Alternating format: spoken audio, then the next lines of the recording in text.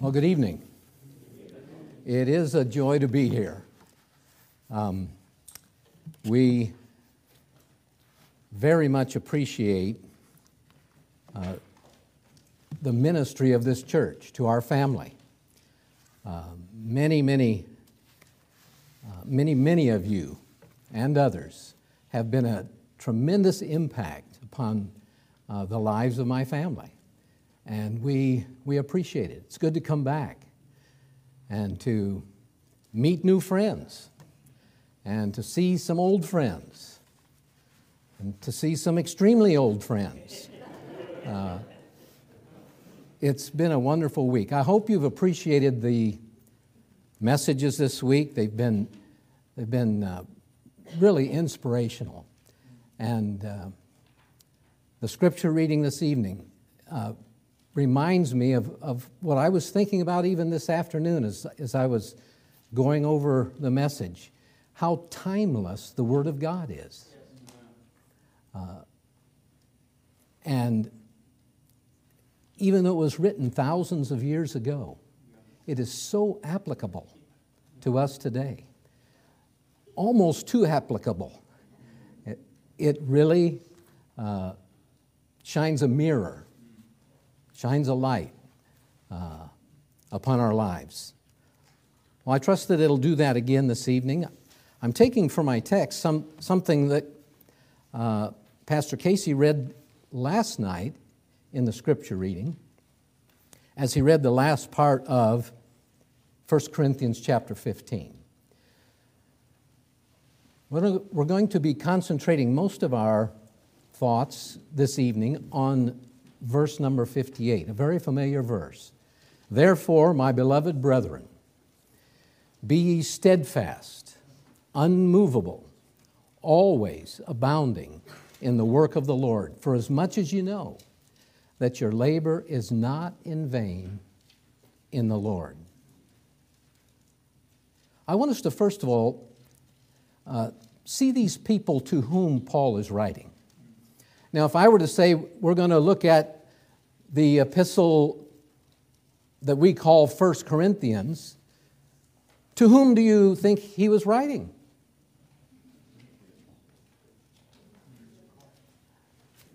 The people at Corinth, right? The Corinthians. Makes sense. Now, Paul didn't label this book 1 Corinthians. That came later for our benefit. But he was writing to a group of people who did not have the advantage of 60 years of experience. This church was probably at this writing somewhere in the neighborhood of 3 years old.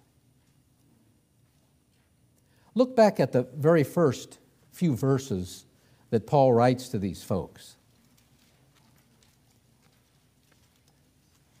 Because I want us to see exactly who he was writing to.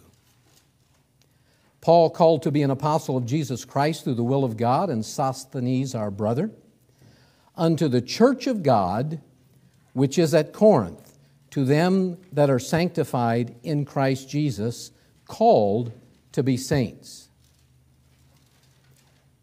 Get this part. With all that in every place call upon the name of Jesus Christ our Lord, both theirs and ours. Yes, this book was specifically written to the Corinthians, but by the inspiration of the Holy Spirit who can see down through the ages, he's writing it to us, to all of us, in every place that call upon the name of the Lord Jesus. This is written to you and to me. That last little phrase kind of always throws me off a little bit. It says, with all that in every place call upon the name of Jesus Christ our Lord, both theirs and ours. Now, I'm thinking, what does that phrase describe? It must be clarifying something. It's not that we have two lords. I think it's referring back to the word place. Those in every place, both theirs and ours. The Holy Spirit saw you and me, and He caused the Apostle Paul to write another amazing, timeless letter. Very appropriate for us, even in our present day. He was writing to a young church. This was written from Ephesus on Paul's third missionary journey. He had actually founded the church at Corinth on his second missionary journey, and he ministered there for probably 18 months. You might remember the names of Aquila and Priscilla. They helped him start this church. Many folks were saved. Even the leader of the synagogue got saved. Many people.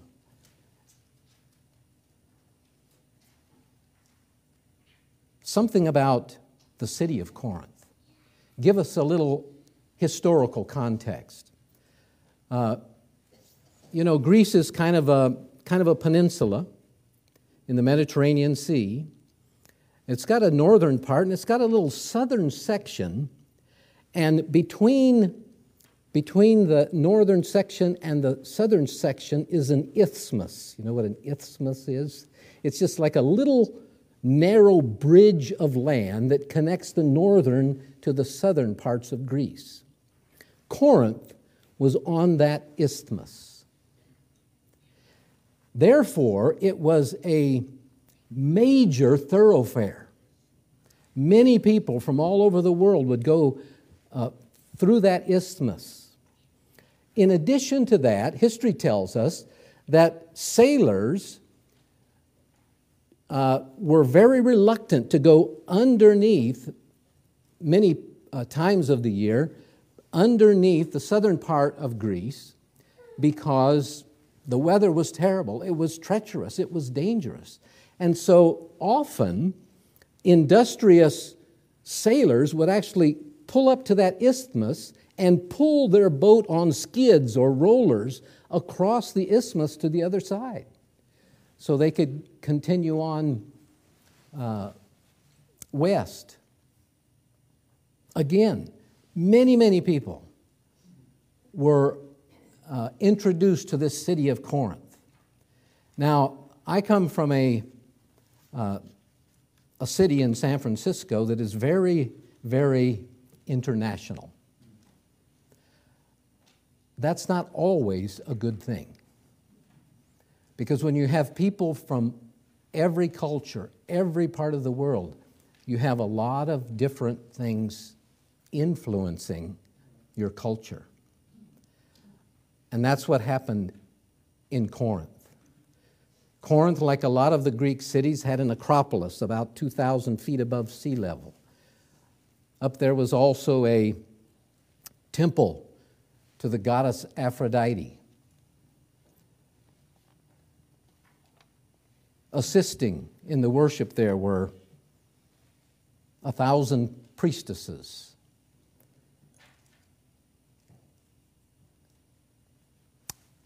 It was very well known for its debauched worship.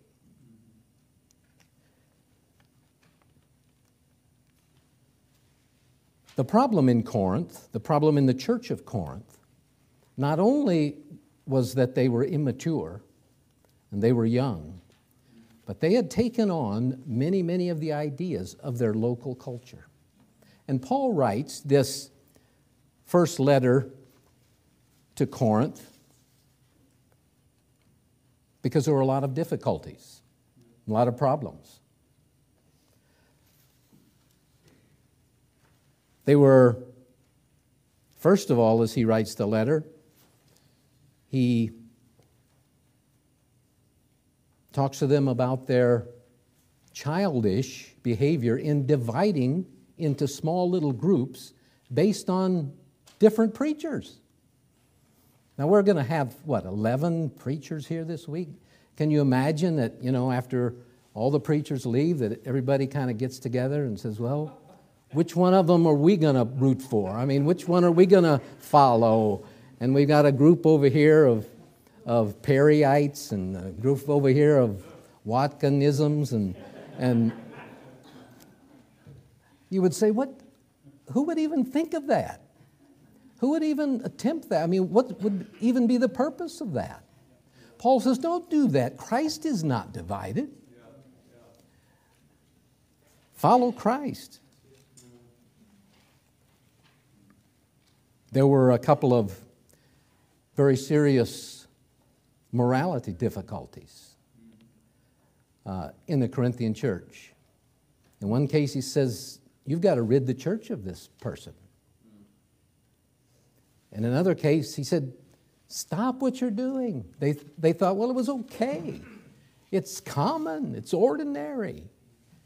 After all, it doesn't affect me spiritually. It's just outside of the body. He says, what? Know ye not that your body is a temple of the Holy Spirit, which you have of God? You're not your own. You're bought with a price. Therefore, glorify God in your body and in your spirit, which are God's. They were misguided about marriage and singleness. Brother Asai, he's a cheerleader for marriage. We heard about that last night. But you know what? There's also God's grace that gives some the gift of singleness. And God's grace is sufficient. He had to straighten them out on that. They had all kinds of problems about Christian liberty. Should we eat this and shouldn't we eat that? And what if somebody's unsaved? And I mean, it was complex. It's even complex when we read it. What should I do and how should I handle things? But he sets them straight about our Christian liberty. Oftentimes, your pastor will have the Lord's table, and as you celebrate the communion, I imagine he, as most other pastors, will turn to 1 Corinthians chapter 11 and recite the order that Paul instructs regarding the Lord's table. They were getting that wrong too. They were having dinners before the Lord's table. They were shunning those who didn't have enough, disrespecting part of the body of Christ because of their economic status. That ought not so to be. He talked to them at length about spiritual gifts that should edify the church. If I were to ask you, what is the definitive chapter in all the New Testament about love, what would you say? 1 Corinthians chapter 13. He says, while we're exercising all these wonderful spiritual gifts that we have, this is not to be lifted up so you can be recognized. I mean, you could have all the gifts, you could have all the knowledge, but if you don't have love, you're just making a lot of noise.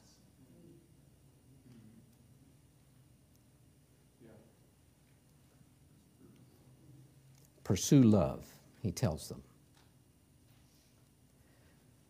And then in 1 Corinthians chapter 15, where our text is tonight, he gives us an amazing treatise on the resurrection.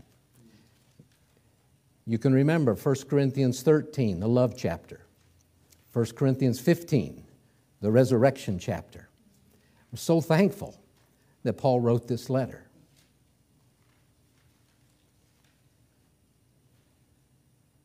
But in the first part of 1 Corinthians chapter 15, he says, Christ is risen. This is not an imaginary thing. 500 or more people saw it. It is real.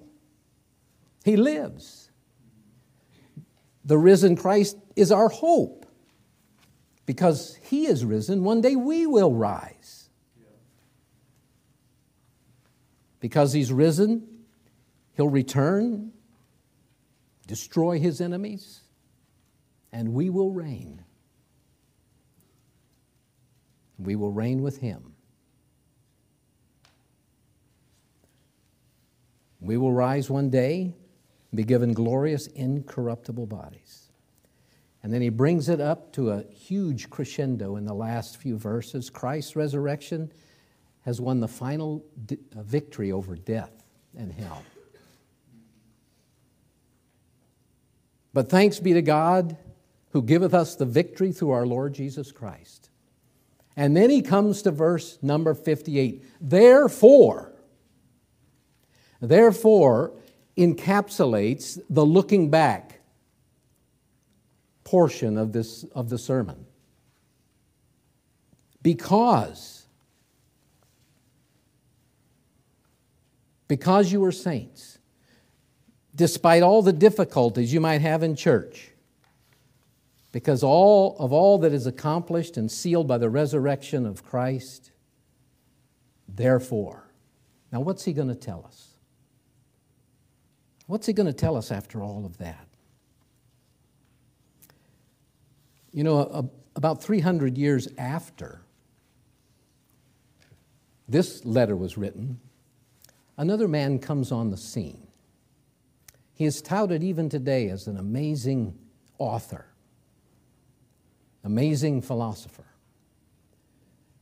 We know him as Aristotle, another Greek.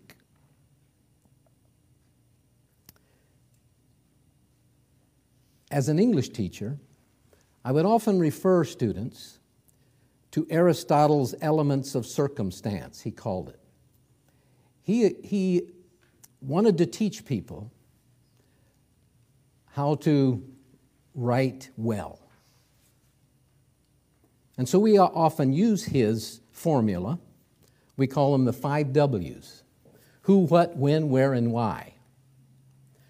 He would often add a fifth and a sixth, but these were the main ones. If you want your message to make sense, if you want it to be complete, if you're gathering information, if you're problem solving, you have to answer these questions. Well, you know, no matter how brilliant or eloquent Aristotle was, he cannot compare to the perfect, inerrant, infallible author of God's Word.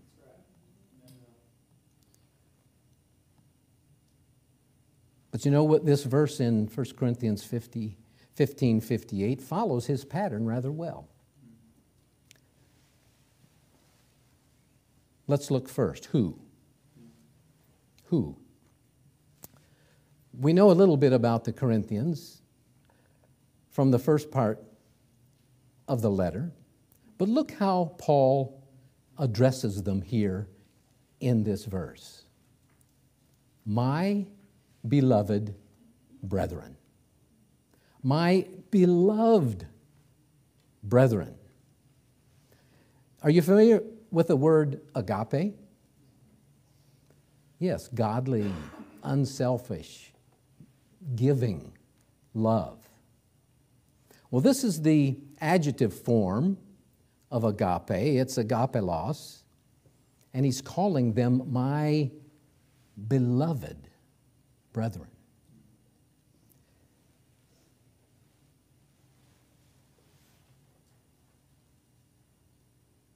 You know what? You are loved. You are loved. Surrounding all the fond memories that we have of this place, the fact that we felt loved was major. We felt loved and cared for. When you walk into Calvary Baptist Church, you enter a safe place where no matter what your background, no matter what your status, no matter what you may think of yourself, people will love you. Amen. They will care for you. not just say, I love you, but in action will love you.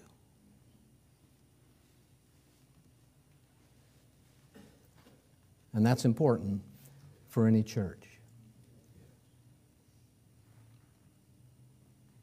Well, that's the who, my beloved brethren. Let's look at the what. Therefore, my beloved brethren, be. Be. How do you be? How can you be something? Do you just wake up one morning and you were something before and now you are something else because you wanted to be something? It's kind of an unusual command, isn't it? Be. This is such a beautiful word, though. It's such an interesting way that the Holy Spirit puts this together. It's a word that means to become. But it also means to receive being. I can't just wave a magic wand and be something. But I can become something. I can allow an outside agent to help me become something. This, in the Greek grammar, is what we call the middle voice. Now, we have that in English too, but in the Greek grammar, it's a little bit different. What it means is, you probably have heard others say that a word is either passive or active.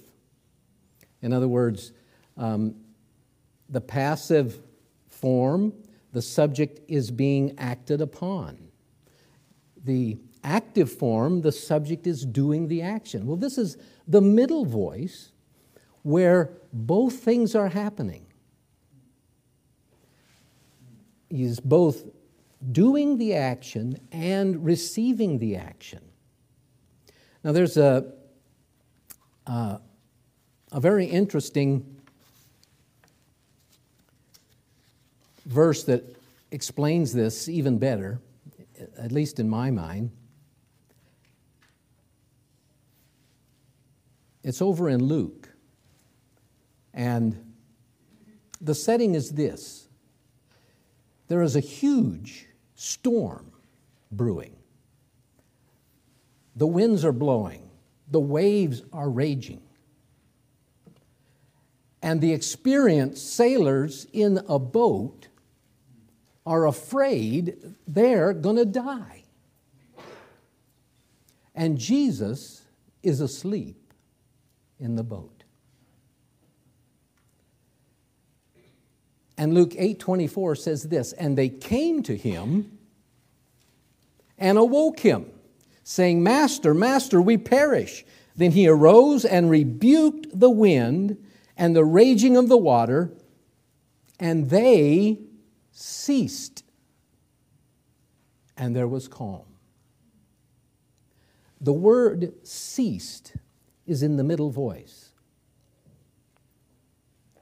Did the wind and the waves cease of their own volition? The Bible says they ceased.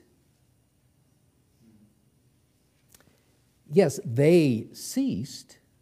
They did that action, but it was only because they obeyed the voice of the master of the winds and the waves.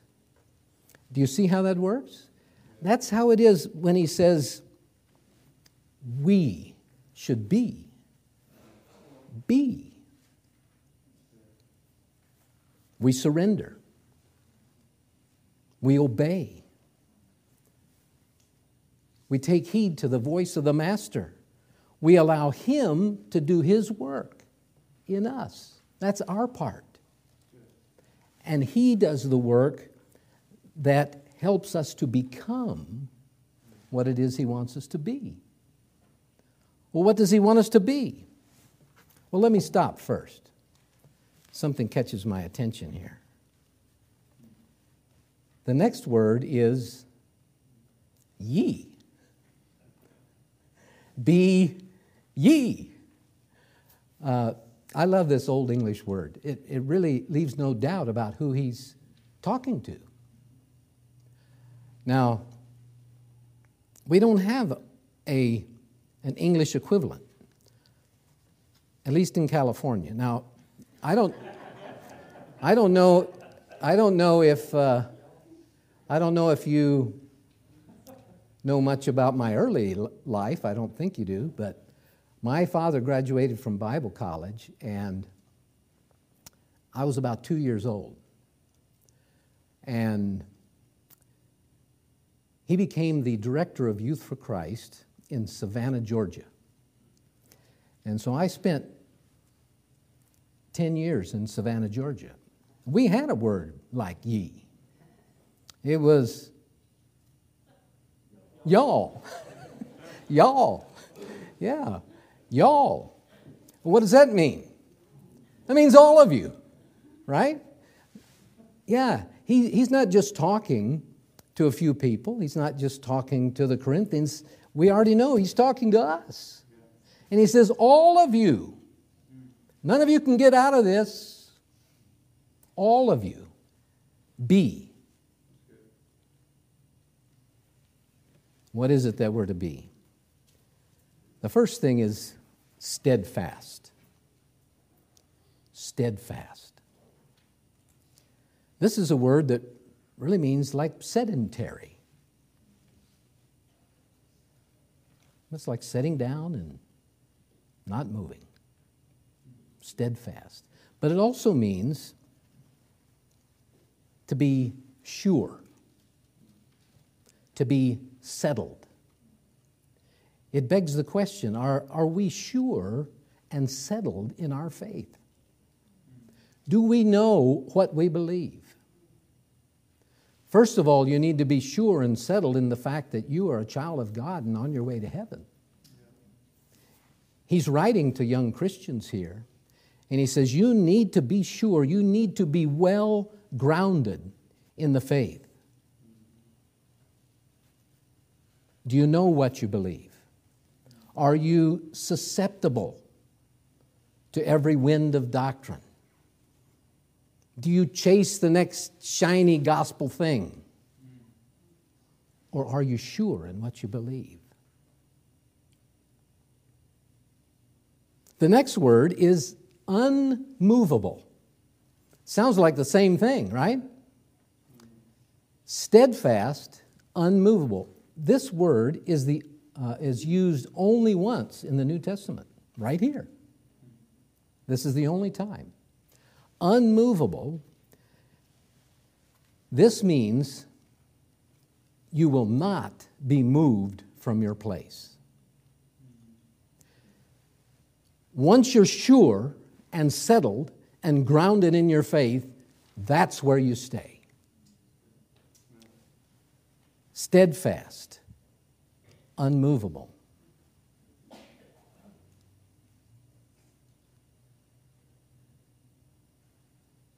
How can I do that? How can I just not move? I mean, he's not asking me not to think. He's not asking me not to imagine. He's given us wonderful creative minds. How can I not wonder if everything I believe is... How can I not be moved from my faith? It makes me think of what Paul wrote to the Romans when he said, "For I am persuaded that neither death, nor life, nor angels, nor principalities, nor powers, nor things to come, nor height, nor depth, nor any other creature shall be able to separate us from the love of God, which is in Christ Jesus our Lord." We can be unmovable because God is unmovable. We don't have to do the unmovable part. We just have to stick with Him. He's not going to move. He's not going to move us away from His Word. He's not going to move us away from His love. Impossible. Be steadfast. Be unmovable. The next thing is abounding. I like this. It almost reminds me of an athletic term because it means giving it all you've got. Don't hold anything back. Do more than just the minimum. Do more than just what it takes to get by. Abound in your Christian life.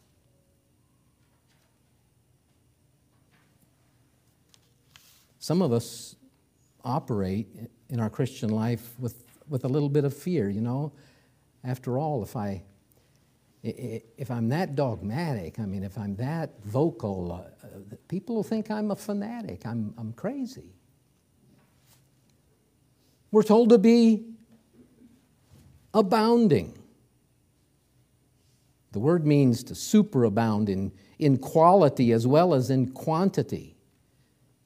Excessive, abundant, enough and to spare. It's to exceed, it's to excel, it's to do with excellence. And that's the kind of things that our Christian life should be characterized by. You know what? That won't always look the same.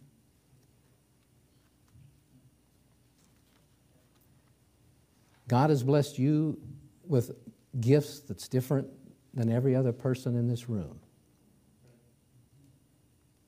The circumstances of your life are different than everyone else. God uses all of those things. Don't sit back and say, well, I don't have this and I can't do that, so I can't participate in this excelling in my Christian living. You can. It doesn't have to look like the way I do it or Pastor Casey does it. You don't have to wear a suit and a tie to do it. I hope I'm not speaking sacrilegious here.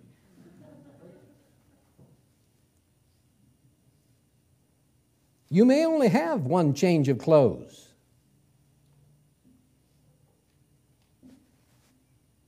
You can still excel for Christ. That doesn't matter.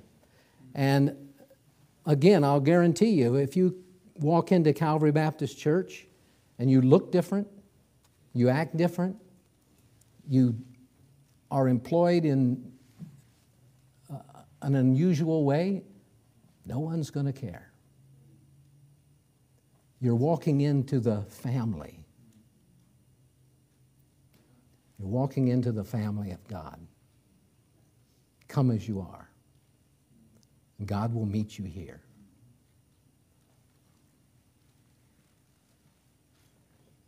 Be ye steadfast, unmovable, always abounding. That's the when. Always. Always. Now, I know that we can't work 24 hours a day, 7 days a week. Our bodies need rest. God commands us to rest. Even Jesus took time away from the multitudes to rest. Take times of solitude to pray, to get that spiritual, emotional, physical recuperation that we all need. But never once did Jesus say, you know what? I quit. I give up. I've sacrificed enough. Let somebody else do it for a while. You know, our jobs end, our careers end, projects get finished, but our ministry and our mission never ends.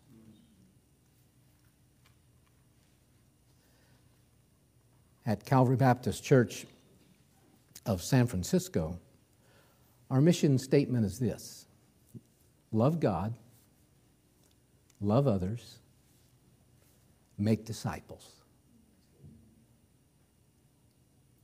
That never ends. We should be excelling and abounding always.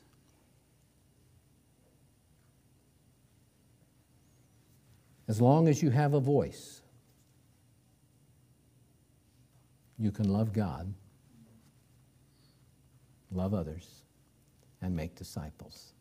As long as you can type on a keyboard, as long as you can wield a pen, you can disciple others.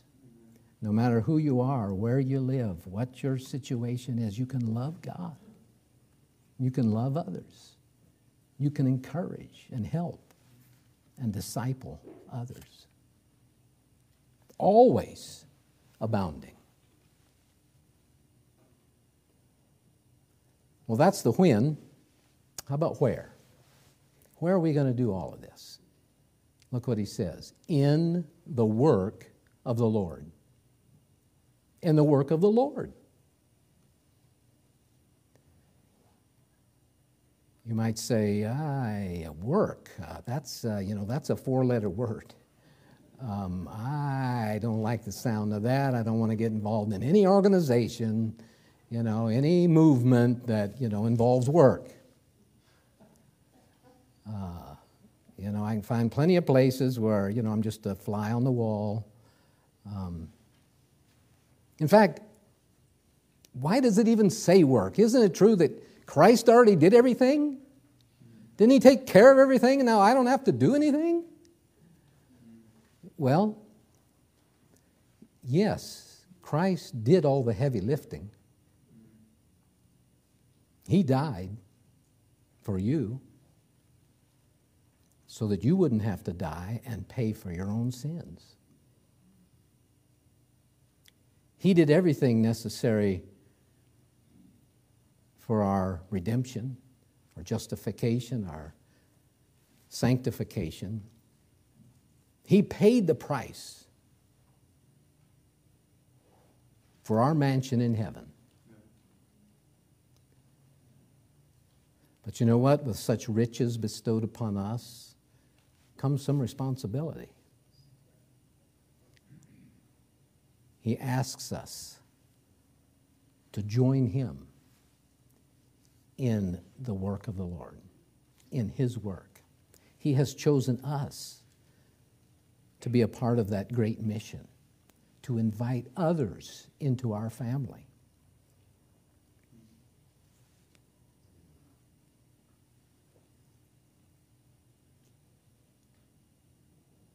Notice that it's the work of the Lord. It's the work of the Lord. Do you know what the word Lord means? It means the person who owns me is my Lord. It means my master. It means the one who has all of the decision-making authority.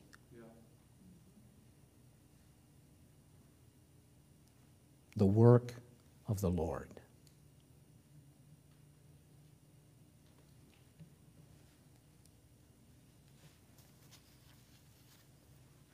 We have to give him complete control. We often debate with God and argue with God. I don't want to do that. I don't want to go there. Do I have to do this? But let's pray like Christ prayed. Nevertheless, not my will, but thine be done. That's the kind of respect and honor that our Lord deserves.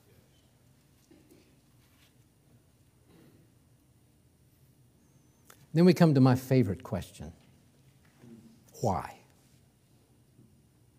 Why? My beloved brethren, be steadfast, unmovable, always abounding in the work of the Lord. Why? For as much as you know that your labor is not in vain in the Lord. Look at that first phrase. For as much as you know. Sometimes we just kind of read right past that and get to the meat of the idea. But what's he saying there? For as much as you know. We might say, if you know anything, you ought to know this. It has the connotation of seeing and perceiving. If you can see anything, if you can comprehend anything, if you can understand anything, understand this.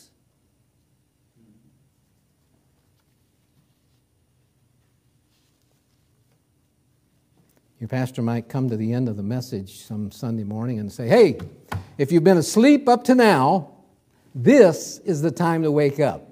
This is what you need to hear. This is the important part. This is a great encouragement to us. If you know anything, you ought to know this. Your labor is not in vain in the Lord. Oh, labor, there's that word again.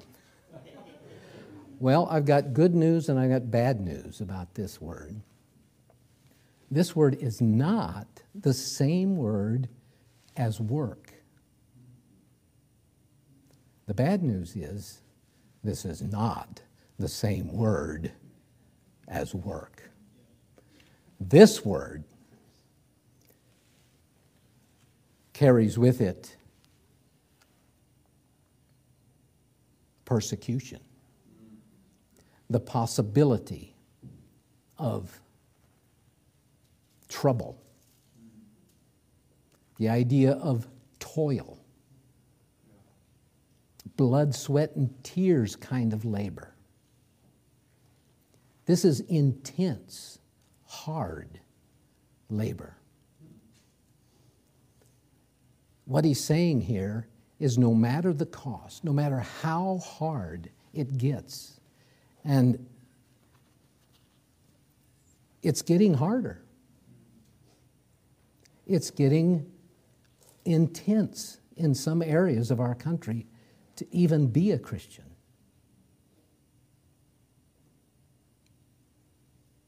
People are becoming very leery about advertising that they're a Christian. It's dangerous.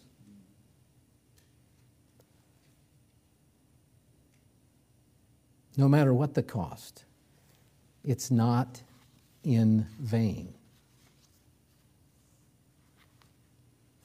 That word translated in vain means it's not empty. It's not void. It's not without reward. This labor, this intense labor, is filled with blessing and fruit and purpose and spiritual wealth. Paul writes to these same Corinthians in a second letter, and he says this, "For our light affliction, which is but for a moment, worketh for us a far more exceeding and eternal weight of glory." What's he saying? Whatever we have to go through, whatever toil we endure, it is nothing to be compared to the glory that we'll see in heaven. It's worth it.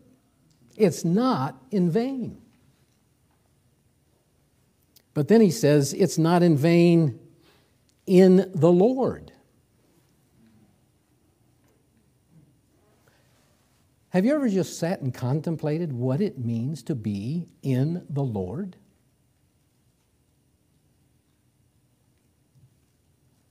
In the Lord, in Christ?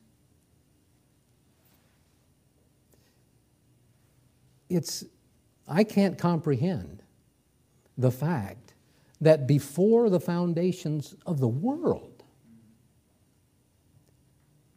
God saw me, and He saw you, and He chose us, and He gave us this ministry. He gave us this work to do. We are in the Lord.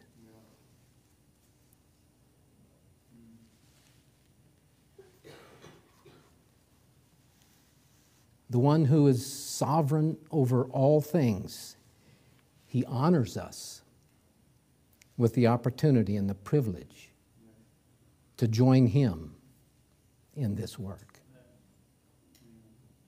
He could do it all without us.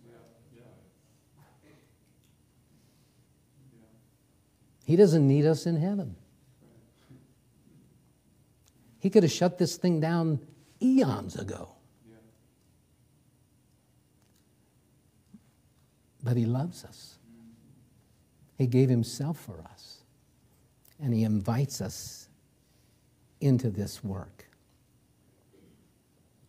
He's our Lord. He's our Master. And He's working in all of our labor for our good and His glory.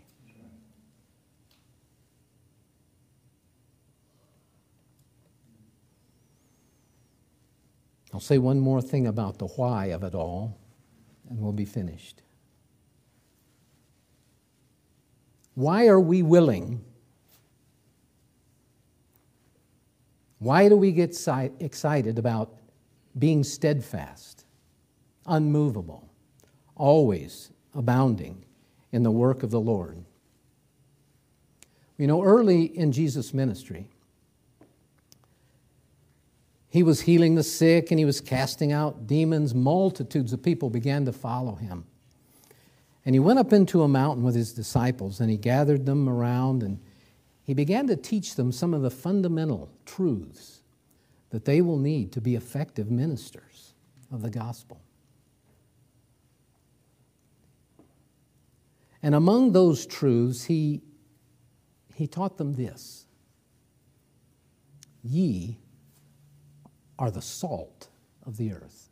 Or should I say, y'all are the salt of the earth. You are the light of the world. Don't hide your light. In fact, He offered up this command to them and to us: let your light so shine among men that they may see your good works and glorify your Father who is in heaven. That's why. The ministry He's given to us, it's different for all of us. But our lights should be shining, and men should be seeing. And men will see the difference. And they'll say, wow, you must have a great God. They will glorify Him because you're in the work of the Lord. Let's pray. Lord, there are no words that compare to your words. I pray that you'll help us to study them diligently. I pray that you'll enable us to understand them rightly. I pray that you'll give us grace to apply them correctly. Give us the opportunity to proclaim them. It's for your glory and in your name that we ask for these blessings. Amen.